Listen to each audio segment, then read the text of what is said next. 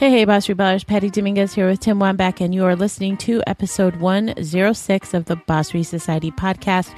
And today's special guest is Chris Thompson, who is the founder and CEO of TrueBrain.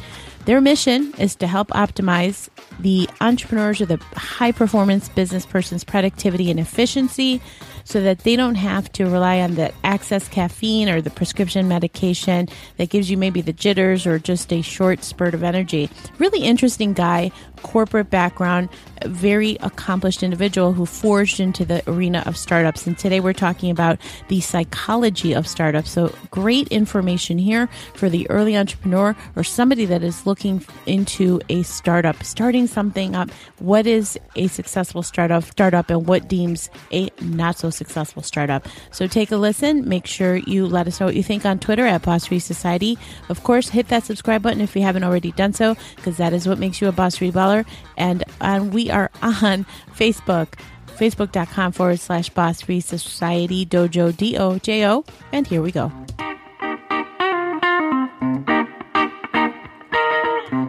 Do you believe there is more to your career than waiting for the gold watch in 40 years? Did you know that the average American spends 200 hours a year commuting to a job they probably hate? Does it frost your ass to get a 2% raise that barely keeps up with the rate of inflation? Have you ever worked for a boss hole? We know how you feel, and we want to help. Welcome to the Boss Free Society podcast, your entertaining entrepreneur therapy session with your hosts, Tim Wambach and Patty Dominguez. Couch not included. Patty, we're back in the studio with another great guest to bring to our Boss Free Ballers. That's right. A former corporate drone. We probably have some more stories to share here. So take it away, Tim. Let us know who we have on the line. Today we have Chris Thompson. Chris founded TrueBrain to help people get out of the office by being more productive and efficient. He is passionate about quantified self and collaborates with a great team of neuroscientists to measure and optimize productivity. Prior to TrueBrain, Chris set up a social commerce platform as the entrepreneur in residence for Centauria, after a brand management role at Unilever for Hellmann's Best Foods and Suave. Before Unilever, Chris managed consulting engagements for Fortune 500 consumer products clients, including Wrigley's, Nokia, and Pfizer. Chris has an MBA from Duke and a BA in economics from Georgetown, where he played tennis in the Big East Conference. The Boss Free Society podcast welcomes Chris Thompson. Chris, welcome. Yeah, thanks for having me on. This is great, guys. Appreciate it. Impressive. And just, former background in corporate, Duke, your MBA, Georgetown. Total slacker, yeah. So how long have you been boss free? Yeah, I mean, maybe I was freelancing a little bit and freewheeling at the very end of my days at Unilever, where I think, so maybe I can count some of that as boss free and, getting some of that autonomy. But technically, I guess, at the very start, January of 2012, I left to be an EIR, where really, I was brought on to help run the business and make it a business. So I think that at that point, we could probably start the clock officially. That's cool. So then, had you always thought, because you and I have similar backgrounds, right? Undergrad, MBA, corporate, branding side of things. How did you figure out that, wow, this isn't the path that I want to stay on? And did that entrepreneurial bug always exist, or was it over time?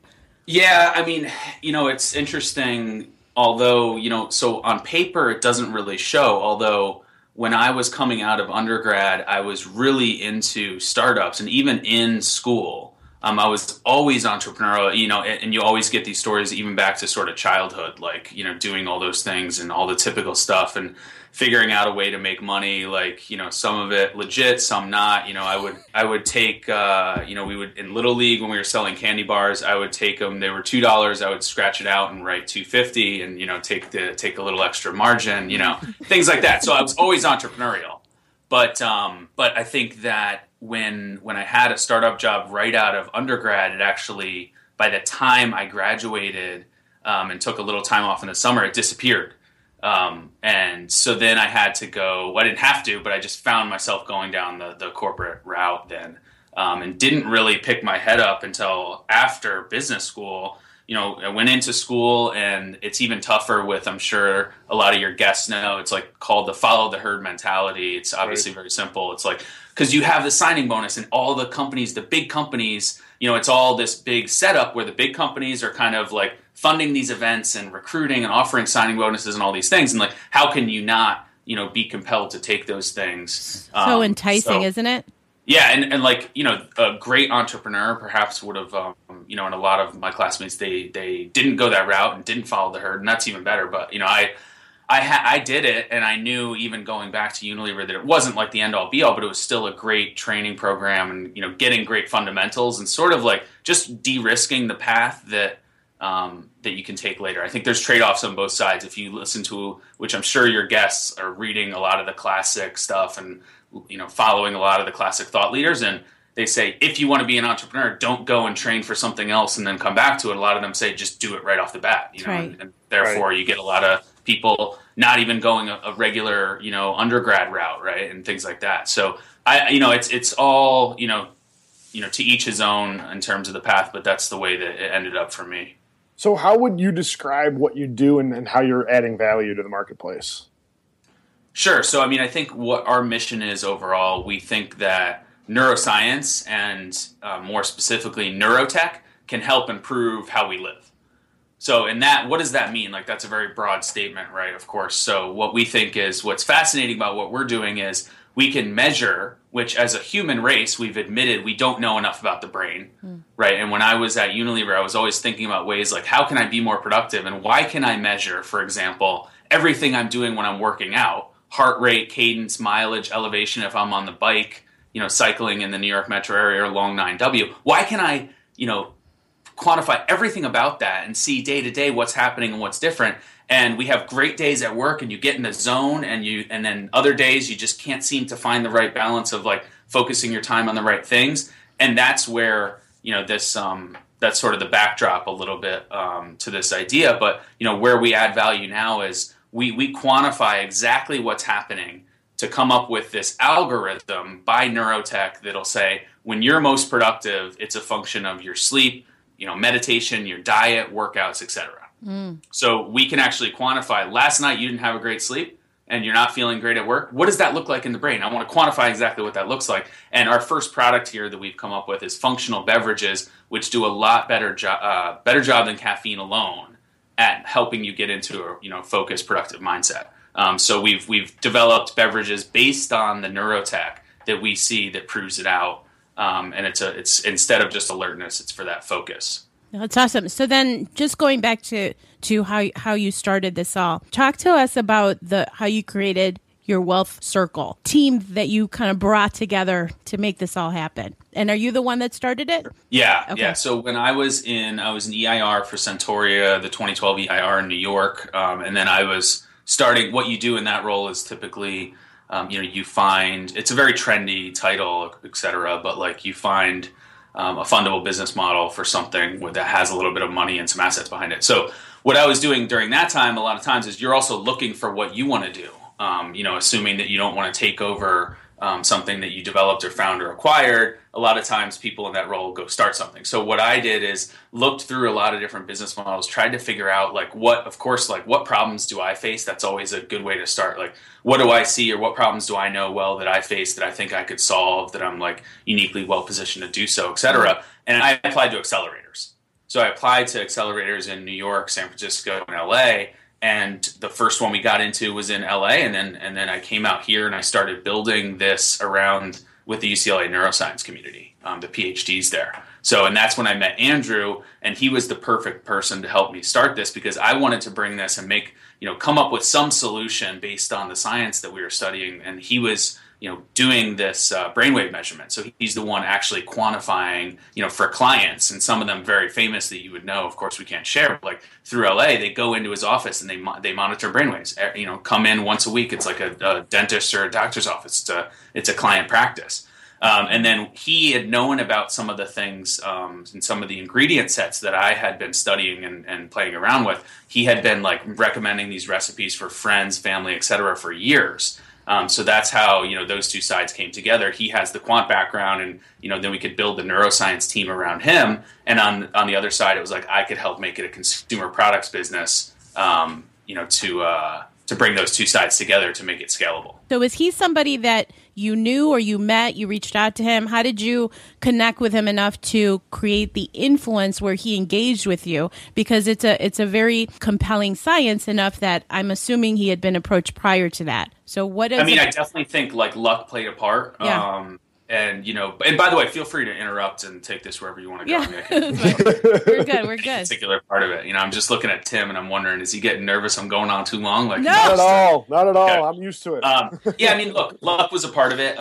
So academics, what I found and going through, and meeting all these PhDs. So I would go to events, and we actually had at the time an Anderson MBA who was kind of helping me out as just an intern as we were starting this up. Because when you're an accelerator, you can collect a lot of startup people that are really into it, and a lot of talent that just want to get in the game and see what that's like. And we just were emailing and contacting the professors. I went and met with a lot of them. So of course, what you can imagine from the PhD program is, a lot of them don't have the time or interest for things that are sort of in the private sector. And what Andrew will say is they know a lot about very little. So they're super narrow. They're as narrow as you can ever get, and they go really, really deep. So unless they know exactly what you're going for, then they usually opt out, which I think is what I found. I think it's going to be difficult for them to try to apply their skills if they try to go private sector by keeping that same attitude. It's literally, you'll hear from them, well, I don't know about that. I don't know about that exact thing. It's like literally in the world of things that we're talking about, we're not talking about there's fashion, there's finance, fintech, there's of the broad scope. And I'm literally talking about a cousin of an ingredient set that's so close to what they know. But unless they know that, they're not comfortable talking about it or speaking about it. And a lot of them, they want to be academics. So it was very difficult to find the perfect person who has, the time, the interest, the expertise, and everything like that that wants to help out. So he was the perfect one. Awesome. Yeah, this is really, really interesting.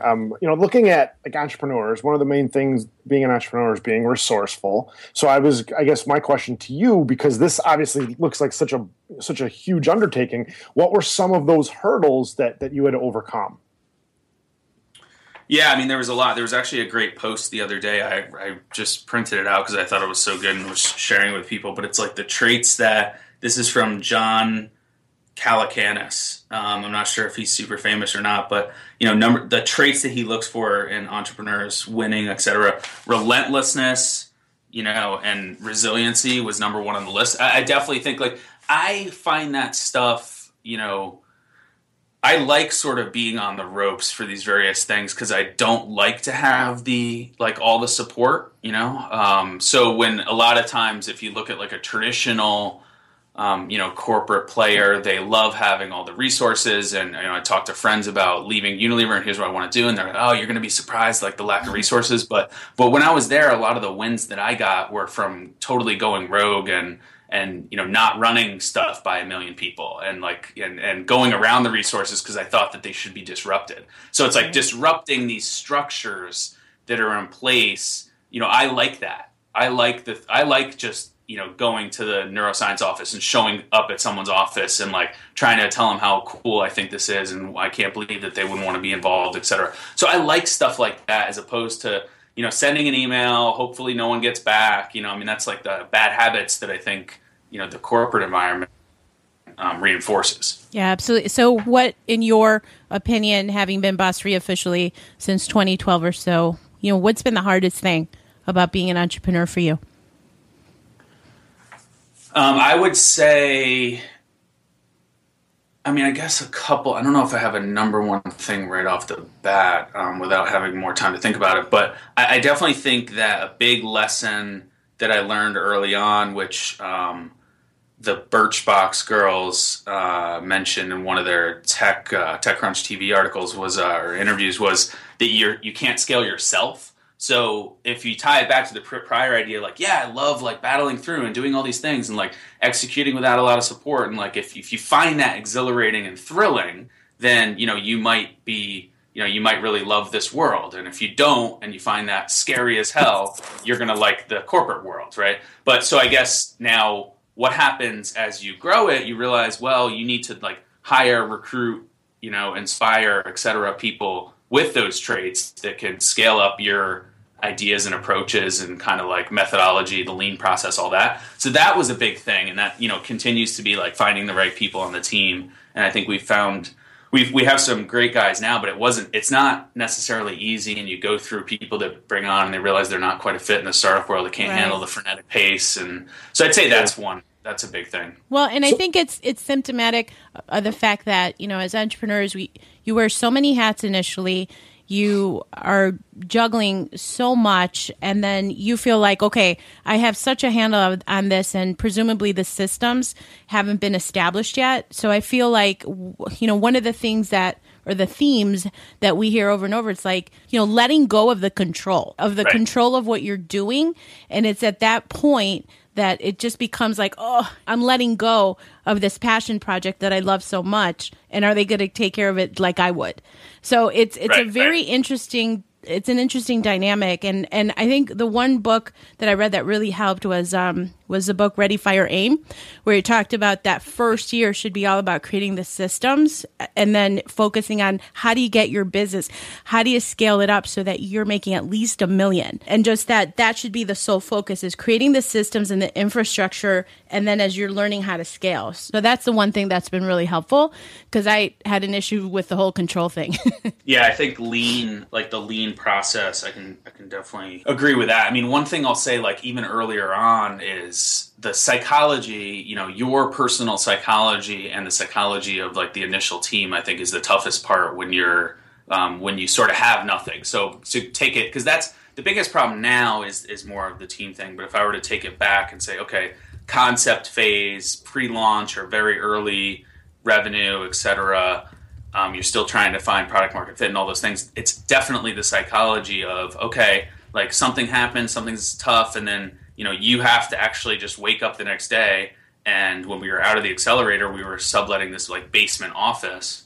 And it's like, you have to go into this basement and just like look at the other people that you have and be like, okay, like, what do we do now? And that has to, it's, nothing's binary, of course, but that has to, like, there's usually two types of people. Like, that's either the people that's thrilling and exciting and like you can overcome that psychology, or like that's scary. And, we had neighbors, we were sharing an office with this other team. They were doing 3D printing, and you could just tell there was just something about it was like, these guys they're just not going to do it. Like, because you either have to be like in there coming back every day, or like, once someone's to think, oh, maybe I should go get a salary job, like then the whole thing breaks down. It's so fragile, that early psychology. Absolutely. So what would you say, how important is culture to the team's success then?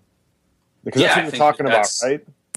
Yeah, I think that, even if it's, there is parts to that. I think that like even at the early stages, if it's literally one person, right? Maybe it's one founder trying to quit their job and wake up tomorrow and run this out of their apartment or a coffee shop or whatever. Like and then through the whole discovery phase, like definitely the psychology of it. But that's when you build your early culture, and then how do you scale culture, that's which right. is more like our stage. Like after we've raised some money, we don't have.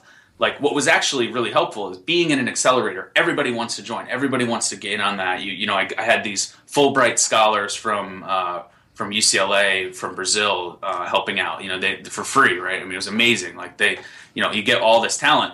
Then when you go to like more like you raise money, there's not that self-selecting filter of who's game to come down to the basement, right? Because whoever's self-selecting into that is already a warrior on the psychology front of being like an entrepreneur, right? They already love that if they're stepping into that. But later, how do you get folks that are saying, yeah, okay, wait, so you're telling me it's paid, it's decent, it's a little bit below market rate maybe, but like what are the perks, what are the intangibles? You have to look for people that still love the startup, the startup style and the startup, like the lean process. So everything they've been taught from school, and if they've had any corporate jobs, it's the opposite.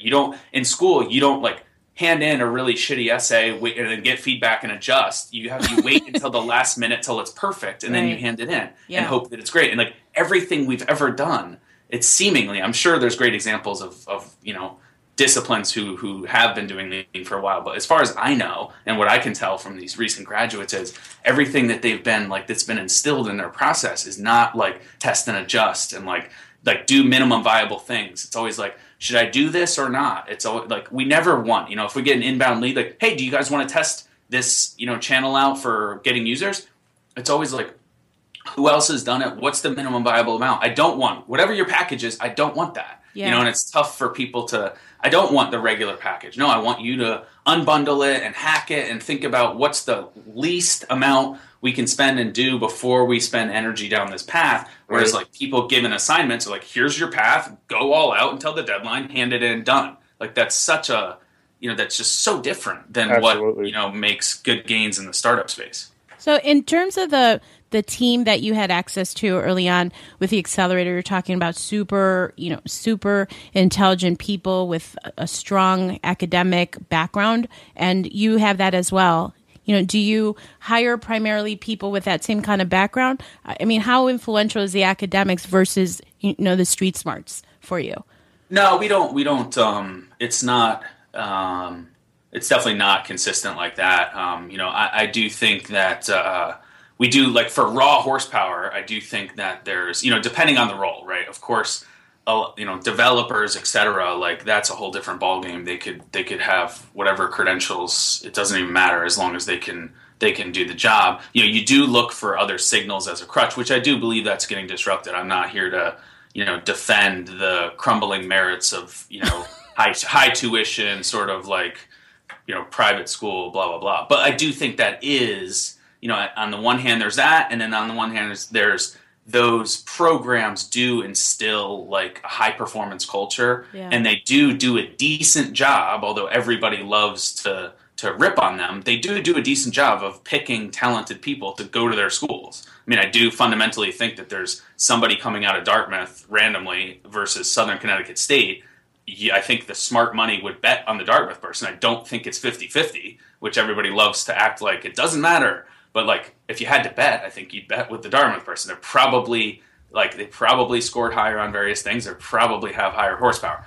But that's, I'm just saying that still exists. So yeah, we do look for that. But I think that but that's by no means is that like necessary. If someone, like I've had a lot of guys who, if you listen to like Brian Spaley from the Trunk Club, he's, he has this great clip. He just came down to LA recently, and it's like for who wants to come in and like, just come over instead of interviewing and talking and musing about how good you'd be and things you've done that probably aren't like that closely applicable. Just come in and start blasting with us, come in on your free time. And we've had a lot of candidates with, they're not these like blue chip backgrounds. They just come in, they start working for free. They prove their merits. We give them a little stipend, more and more and more, and all of a sudden they're in a full-time role. So we definitely do it by like action and merits, and there's various traits that we look for that have sort of startup DNA is more important perhaps than background. Awesome. Oh, that's great. So what would you say like the next chapter for you and TrueBrain is for like 2016?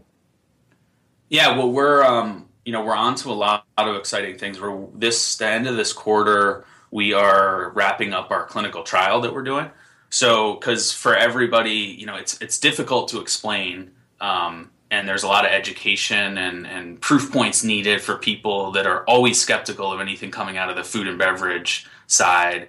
And if we can prove that it actually gets you into a better brainwave set than coffee, then we'll have a lot more clear ads and paid funnels and just communication and content across the board. So that's really important for us, Cool. which has been a long time coming, and that's been one of the big things that, the big deliverables after raising funds was, of course you have all these milestones and goals, but like as another big thing to do, it's like, can we get that clinical backing that we can make claims against, which will help people understand it. If we can say X% more focus than caffeine as proven by this standard test that's consensus, then all of a sudden it helps frame it in everybody's mind. Oh, I get it. So they're basically saying sounds similar to what you might do with caffeine, but better.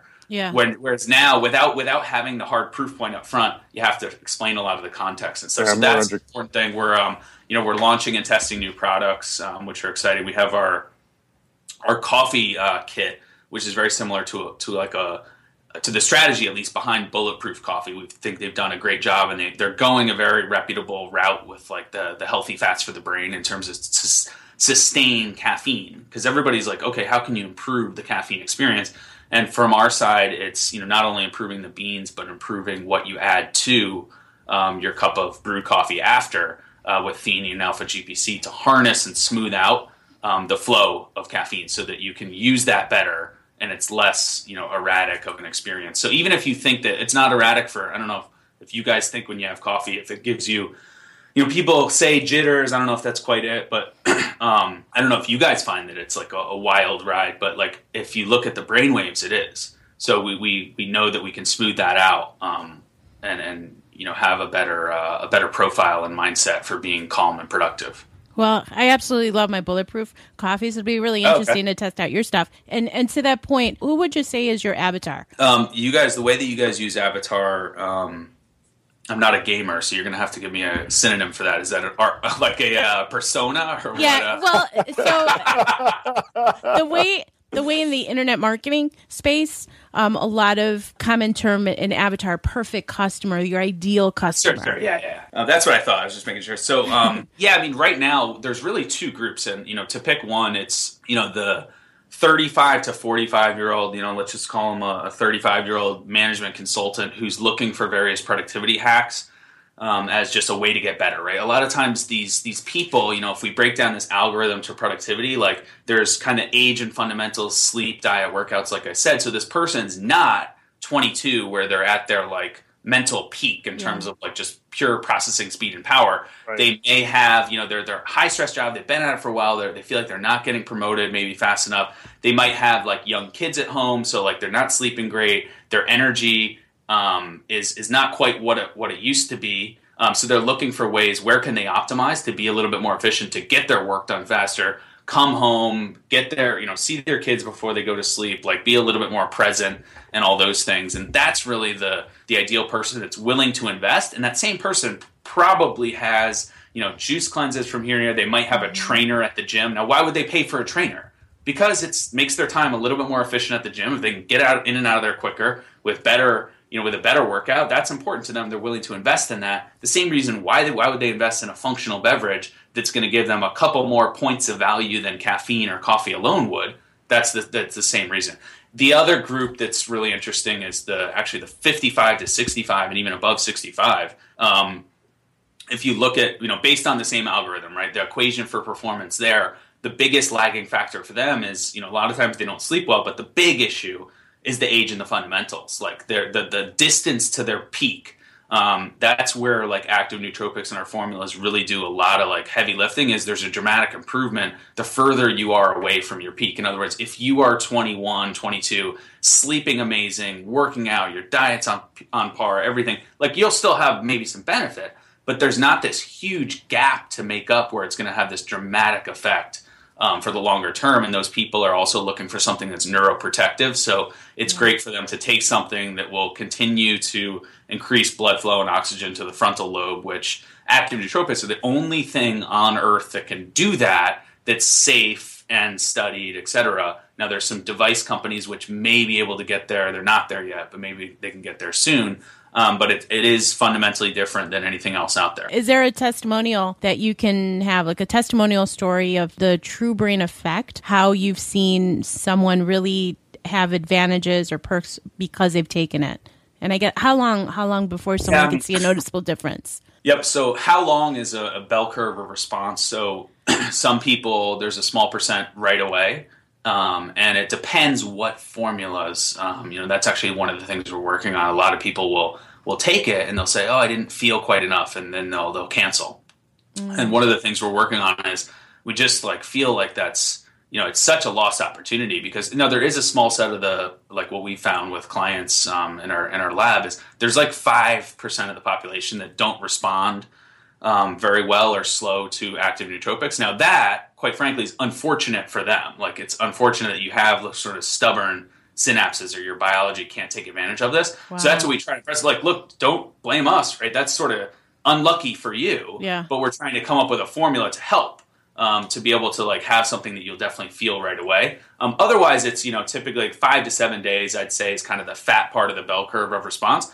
Some people longer, some people like quicker, but I think that's really what we're trying to do. Is people don't have a lot of patience. We're trying to give them something a little bit powerful to start off, so that they feel something they're used to and they can get the sense of it. What was the other part of the question? The other part was just a testimonial story of the impact of what you've seen. I mean, we have some up. We like to think about it as social proof, and we shy away because what we're trying to do from a brand standpoint is really build something that's really authentic, premium, backed by quant, and everything that testimonials aren't. So I get very squeamish even at the word testimonials, even though I know like you can do it well. Mm-hmm. If you look at some B2B SaaS, cloud solution companies that are venture-backed startups, they have like an elegant way of finding their voice in sort of social proof or testimonials. Mm-hmm. We haven't quite gotten that because we just get sick to our stomachs thinking about putting, I feel amazing, I now have doubled my IQ and I climbed Mount Everest, like Bob S., Oklahoma. Like we just are working so hard on the brand side to not ever look or be associated by like snake oil players. Like, and in the food, beverage, nutraceutical space, that's like 99% are sort of, the fringe of society, scum of the earth type of players who just do the fake testimonials. So we're working hard to find a way to do it without it looking like that. And I think our latest effort is going to be actually showing real people. So saying Josh Payne, CEO of Stack Social, he, the way that he describes it is like, I have so many decisions to make, and like he tries to optimize everything he does throughout the day, and this gives him like a fundamental like boost where he knows that he can like pay attention to things for longer. But I'll just give you a couple snippets of like the way that people describe it, because it's described a lot of different ways. One is like you have so many pieces of stimulus out there now, multi-screen environment, everything kind of calling for your attention. When you switch around a lot, that taxes your mental clutch. So that actually depletes resources in the brain when you switch back and forth. Oh, I'm so great at multitasking. That's great. Glad to hear that you're great at multitasking. That's depleting resources in your brain. Mm. We can see that. We know that. That's the biology of neuroscience, right? So what this gives you is ammo to do that and ammo to stay on one particular task and block out stimulus. And what our study will show in looking at very specific brainwaves is caffeine gets you hyped up and alert. So you think you're so damn productive because you can go and like knock out this task and then switch this and switch back to that. That's great, but like it's not actually giving you more resources in your brain to be able to do that, and it's not giving you resources to be able to calmly and methodically go down one path without worrying and checking something else. And I think that is what I personally believe that I saw from my peer group and this persona, this avatar that you're talking about. That's what they really need to get more work done. Yeah. And it's a little bit counterintuitive because people think, oh, if I'm so amped up and hyped up, I'll get so much done. But it turns out, did you really get a lot done? You switch between 8 things. Maybe this will allow you to like block those out a little bit more, knock those out, and have more ammo to switch later and go through your day. It's very much the knowledge worker type of thing, although we've had artists and musicians and things like that say great things too, but it was meant for this group. Awesome. So how does somebody find out more about TrueBrain, order products? So I'm assuming only online? Is that right, Chris? Yeah. I mean, we operate just like a Dollar Shave Club or a Harry's, NatureBox. It's online, monthly subscription because it's meant to be, part of a good routine, right? I mean, if you stick with it, if you stick with diet and working out, you'll get results. If you stick with, this as part of your overall routine, and, meditating's great as well. Sleeping well, like those are all things that can really help optimize. But I think we do have a podcast for your group. I believe Boss Free, all lowercase. Awesome. So TrueBrain.com, if they go and check that out and they're interested, we can help them out with a deal to get started. Oh, awesome. Great. Thank you. That's awesome. So, Tim, you want to ask the last questions? Yeah, I do. Over a half hour. Yeah, it's hard to believe how fast it goes when we're learning about the brain.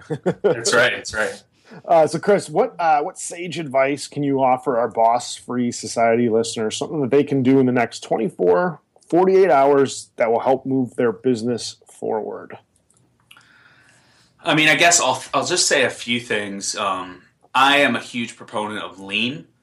So Eric Reese, he's actually been in contact with us because of how we've applied lean to not only science and studies and things like that, but also packaged goods. It's usually applied to something that's purely digital, software, etc.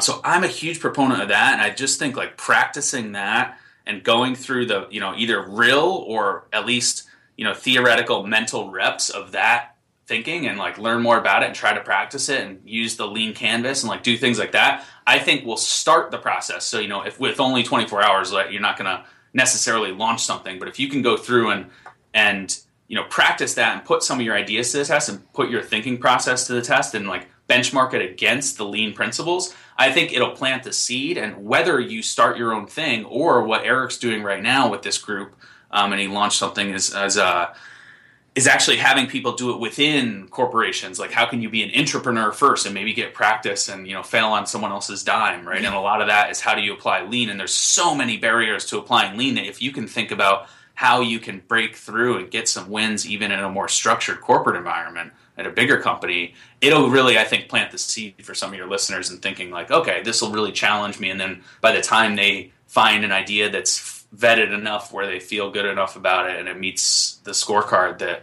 they'll have that hopefully more embedded. Love it. And awesome. The link to Lean Startup, that book, will be in the show notes, as well as the offer that Chris is talking about and more on TrueBrain, all the links there. Chris, thank you so much for being on our show. Really appreciate you. And we wish you a lot of luck for 2016 and beyond. It sounds like it's a product that everybody needs, certainly the entrepreneur community. And as a matter of fact, I was speaking to one of my entrepreneur friends, and I mentioned that we were interviewing you. He's like, hey, I heard about TrueBrain at a conference. So there was an internet marketing conference where the name TrueBrain was going around. Just an FYI. So that may be another avatar for you, because those guys could definitely use a lot of TrueBrain. All right, Chris. Sure. Very cool. All right. Thank you so much. Great. Thanks, guys. Appreciate it. Thank you for listening to the Boss Free Society podcast. If you want more, connect with us on Facebook at Boss Free Society fan page, Twitter at Boss Free Society, or join our group of other boss-free minded peeps at the Boss Free Dojo on Facebook.